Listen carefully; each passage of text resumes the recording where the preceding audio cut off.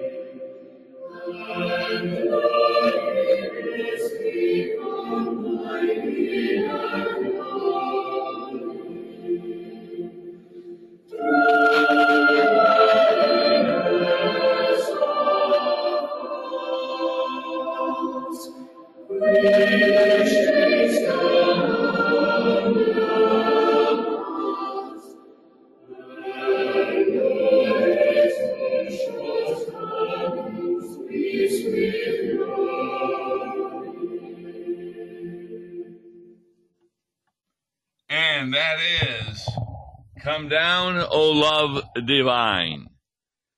It is an Italian vernacular hymn of praise and devotion from the mid-13th into the 16th century. It was called a laude, L-A-U-D-E. They were simple songs, often anonymous. In 1367, Bianco da Siena entered the newly founded order, and it was a community of unordained men devoted to preaching and works of mercy. He had 92 of his spiritual laude and were preserved in manuscript form and finally published in 1851. It is a prayer of the church, and it was allowed for use in corporate worship. The composer, Ralph Vaughan Williams, did the tune, and it's a hymn that is definitely to be used for this coming Sunday, which is, of course, a Sunday in Pentecost, entitled The 16th Sunday After Pentecost. I'm not as familiar with this hymn. I'm Tom Baker. And Pastor Mark Smith, how familiar are you with this hymn? I've heard it before. It's a sweet hymn.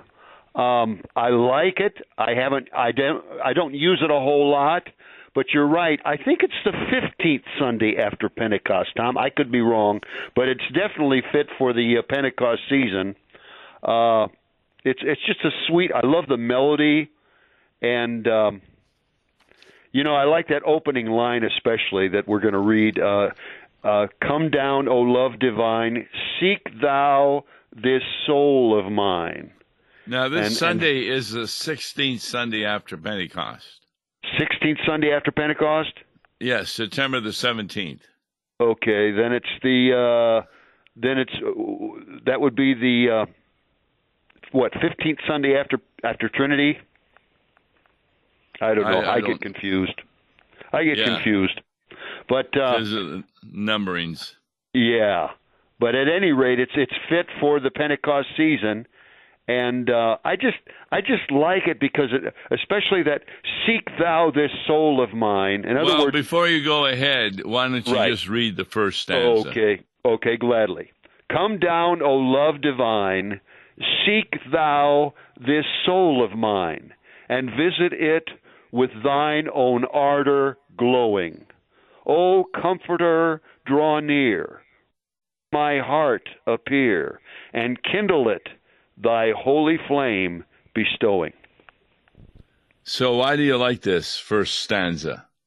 Well, I don't know. I picture maybe a lone parishioner, somebody that feels like, it's maybe a difficult time of the year for him for some reason or other, and he pleads for God to send His Holy Spirit and seek Him out, as if God can forget where we are. He knows where we are all the time, but sometimes we do feel a little lost or forgotten, and that's how I picture the parishioners singing this. What parable does this remind you of, where God seeks us out? I suppose the lost sheep. Yes, well said. Explain that parable a bit. Well, Jesus tells three parables: the lost sheep, the lost coin, and the lost son, also called the parable, the prodigal son. And the sheep wanders off. The shepherd leaves the 99 sheep in the fold or in the flock, and he goes out searching for this lost sheep. That is, sheep are kind of dumb animals. They can't really retrace their steps very well, and they can get lost pretty easily alone, and they just can't find their way back. And so this shepherd goes out seeking him and finds him in the thistles and briars and hoists him up on his shoulders, matted, hot, manure smeared fur and all, and hoists him up on his shoulders and takes him back to the 99. Yes. And he rejoices. Right. How do we do that? How do we do that? Well, it's God doing that through His Holy Spirit. We don't really, we cannot find our way back without His help. I'm thinking that people can't find their way back to God without our help. Right. That's right. The example I'm using is from the Old Testament reading from Genesis 50. Yeah. Did you take a look at that? No, but I did take a look at Ezekiel. Let's see, there's a great passage, Ezekiel 36, 26 to 28. It talks about God putting a new spirit within us, creating a new heart within us. And so he finds us. He is the one that takes the initiative, kind of like that father in the story of the lost son. He's the one that takes the initiative and sweeps us into his arms through the Holy Spirit that's conveyed to us by the gospel. Yeah, I want to get back to the part we play in this. All right. And in Genesis 50, this is the wonderful account when Jacob dies. Yes. And Joseph's brothers think that Joseph is going to hate them and pay them back for the evil that they did to him. But Right. what does Joseph do instead? He says, don't fear. You know, you intended it for evil. You gave me to the traders and sent me away to far off Egypt. You intended evil for me, but God intended it for good, to save many people, which he did by sending Joseph to Egypt. Joseph finally arose to that position of, I suppose, prime minister over all Egypt, and he did save perhaps millions of people from famine. And then Joseph follows the advice of Jacob before he died. And what does he do with his brothers? He forgives them. That's right. That's the point I'm trying to make here. I got you. Okay. That's you know the message of the church. As you talked about in the introduction to this hymn, you talked about that group of, I suppose you could call them lay preachers. This strikes me as something that would be near and dear to their hearts, of getting the gospel out, searching for the lost. A good example would be the apostles. Right. Were they not lay preachers? Oh, yes, that's right. Some fishermen. They were not ordained. Right. But and especially this hymn, it talks about the love that is kindled within us by this love divine. I think particularly a love for lost souls. Yes. Now, the second line, and visit it with thine own ardor glowing. Right. What does that mean, ardor? Ardor is warmth of emotion or zeal or passion, which is, of course, important for us. I always tell my seminarians, I think one of the most, you got to be solidly based on the Word of God, of course, but you also want to convey passion in your voice when you're preaching. When were two disciples, when did they have their hearts kindled? Two disciples. I'll give you a hint. Yeah. Emmaus. Oh, of course. Yeah, the wonderful Bible study that Jesus, unbeknownst to them, they didn't know it was Jesus. He kind of hid his identity from them for a while. And that wonderful Bible study that he delivered on the way to Emmaus, to those two disciples. And remember what they said after he left? They said, "Didn't our hearts burn within us?" Exactly. There you go. That's that love divine, that ardor glowing. Well, the last line, and kindle it thy holy flame bestowing. Yeah, that's right. That's the purpose of a sermon. That when people walk out of church, their hearts have been inflamed. Yes. That they're comforted. Comfort. And I think this hymn also strongly suggests a love for our neighbor, a love for God, and especially a love for the lost. I'll read stanza 2. Okay. Oh, let it freely burn till worldly passions turn to dust and ashes in its heat consuming. And let thy glorious light shine ever on my sight, and clothe me round the while my path illumining. So this is a continuation of the work of the Holy Spirit, correct? Right, absolutely. That's what this is all. This is about the whole Holy Spirit helping us, sanctifying us. Very good. This is the work of sanctification by God. Right. So, first of all, we're justified. Then in heaven, we're glorified.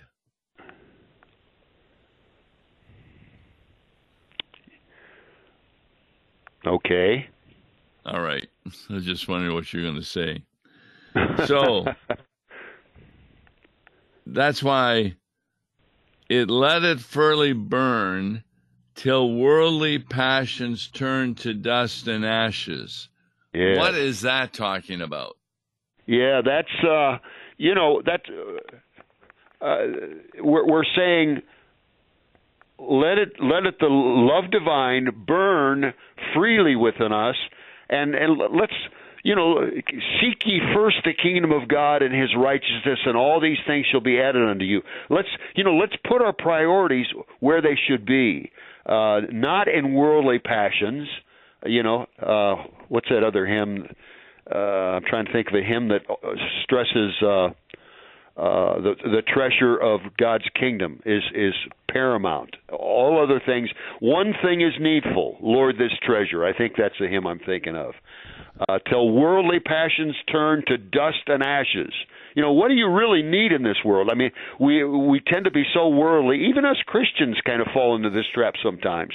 But till worldly passions, all the material things in this life, which of course God knows we need some of them, and He provides them, but a lot of this stuff that we don't need, till that turns to dust and ashes in its heat consuming. That is the heat of love divine, the Holy Spirit, and His gospel. It fits well with tomorrow. We're going to be talking about Solomon's Proverbs, especially this last line, and clothe me round the while my path illumining. That's what the book of Proverbs does. It illuminates for us God's mind, His will, and His purpose for our lives. And the more we hear it, the more, therefore, that dust and ashes become worldly passions. Yeah, I think of that line, shine ever on my sight, and clothe me round the while my path illuming.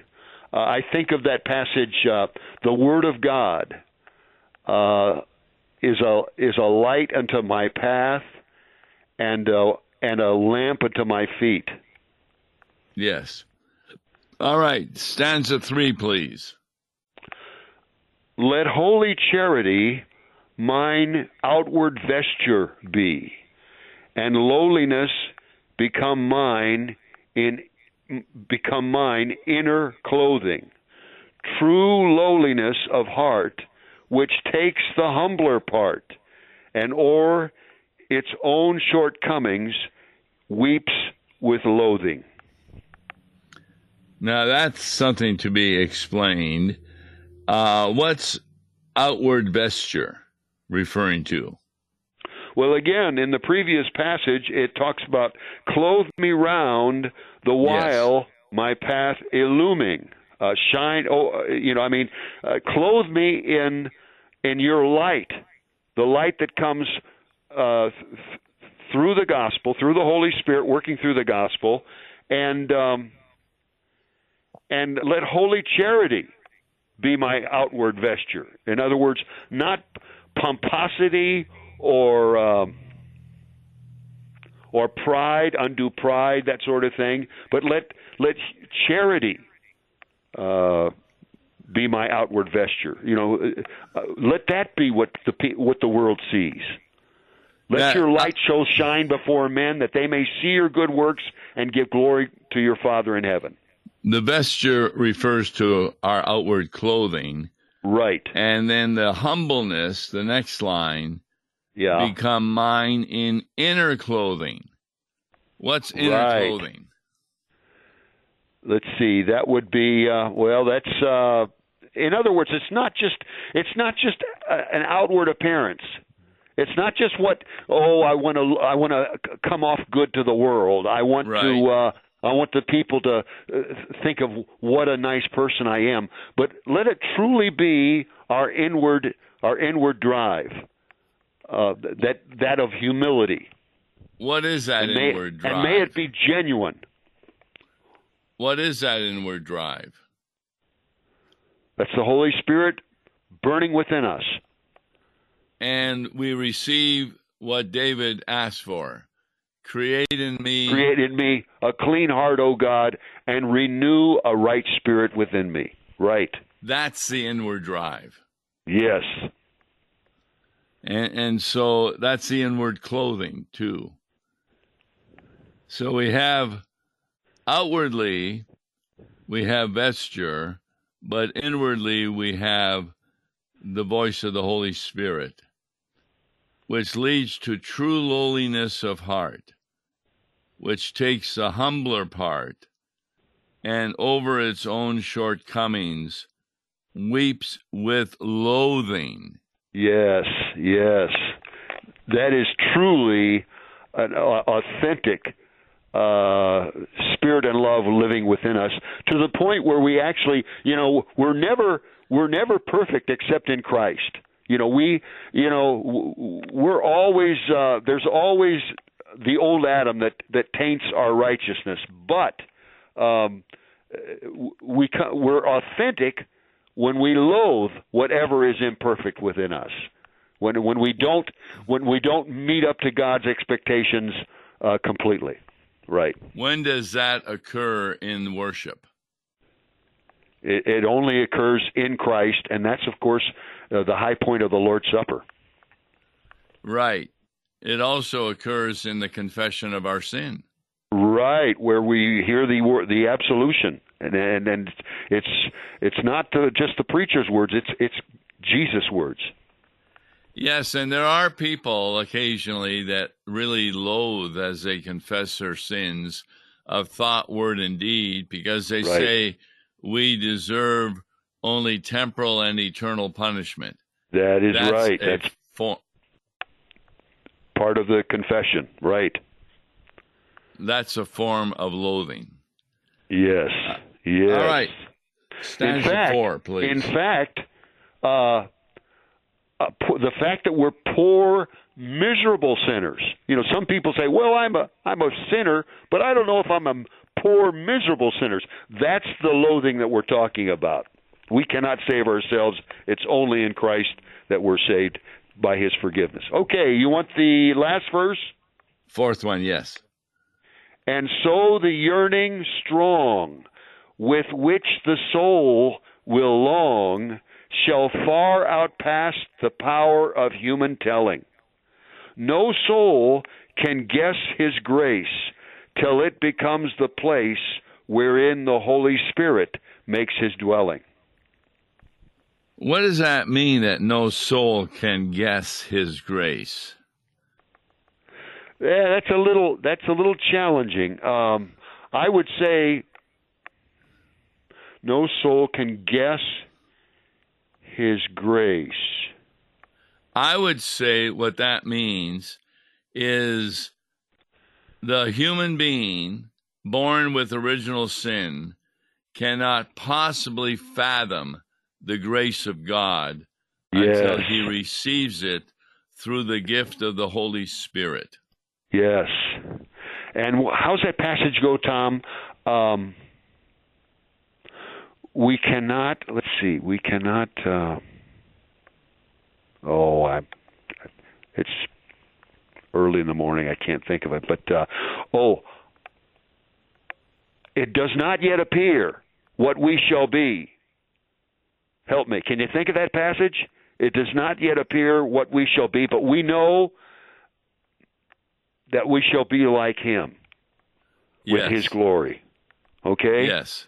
We can't imagine really what our glorified bodies would be like, what it will be like in heaven, in the resurrection. We can merely cling to His promises. Yes.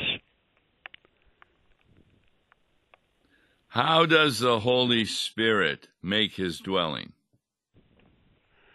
By living within us. It says there, no soul can guess His grace till it becomes the place wherein the Holy Spirit makes His dwelling. That's when we come to faith. We do not get it until we come to faith, and we only come to faith by the Holy Spirit's work. We don't, we say occasionally, the world just doesn't get it. Why don't these people understand? Because they don't believe. Why don't they believe? Because the Holy Spirit, they haven't been enlightened by the Holy Spirit, because they don't give it any opportunity. They don't go to church. They don't hear the gospel. They don't hear the word. And how does the Holy Spirit make his dwelling? Already in baptism, through the washing of water and the word, and through the gospel. Now, that's important to say that, because there's a lot of people in other countries who listen to missionaries who only are preaching to them, and they have not yet been baptized. But when they are preaching to them, they are preaching to them the words of the gospel. Yes. And what are the words of the gospel? The gospel, well, the gospel in a nutshell, God so loved the world that he gave his only begotten Son, that whosoever believeth in him should not perish, but have eternal life. That's the gospel in a nutshell. Exactly. It's his forgiveness. And you're right. I suppose the thief on the cross next to Jesus, as far as we know, he wasn't baptized. And yet he believed, just observing Jesus and hearing his word, just those few hours on the cross. He says, Lord, remember me when you come into your kingdom. So he already had faith burning within him even then. Thanks so very much, Pastor Smith, in us taking a look at the hymn, Come Down, O Love Divine. And as I indicated, tomorrow we'll be continuing taking a look at Solomon's book on Proverbs, which has a number of the same issues from a law and gospel point of view. I'm Tom Baker. You heard Pastor Mark Smith. God bless you. Listen to Law and Gospel each weekday morning at 9:30 on KFUO. For a tax-deductible gift to Law and Gospel, please make your check out to Law and Gospel and mail to Law and Gospel, P.O. Box 28910, St. Louis, Missouri 63132, or call toll-free 1-877-267-1962. Views and opinions expressed on Worldwide KFUO may not represent the official position of the management or ownership of KFUO, the Lutheran Church Missouri Synod. If you'd like to comment on programs or topics heard on Worldwide KFUO, write us at KFUO, 1333 South Kirkwood Road, St. Louis, Missouri 63122. You can also leave a question or comment on our comment line at 314-996-1542. We are the messenger of good news, Worldwide KFUO.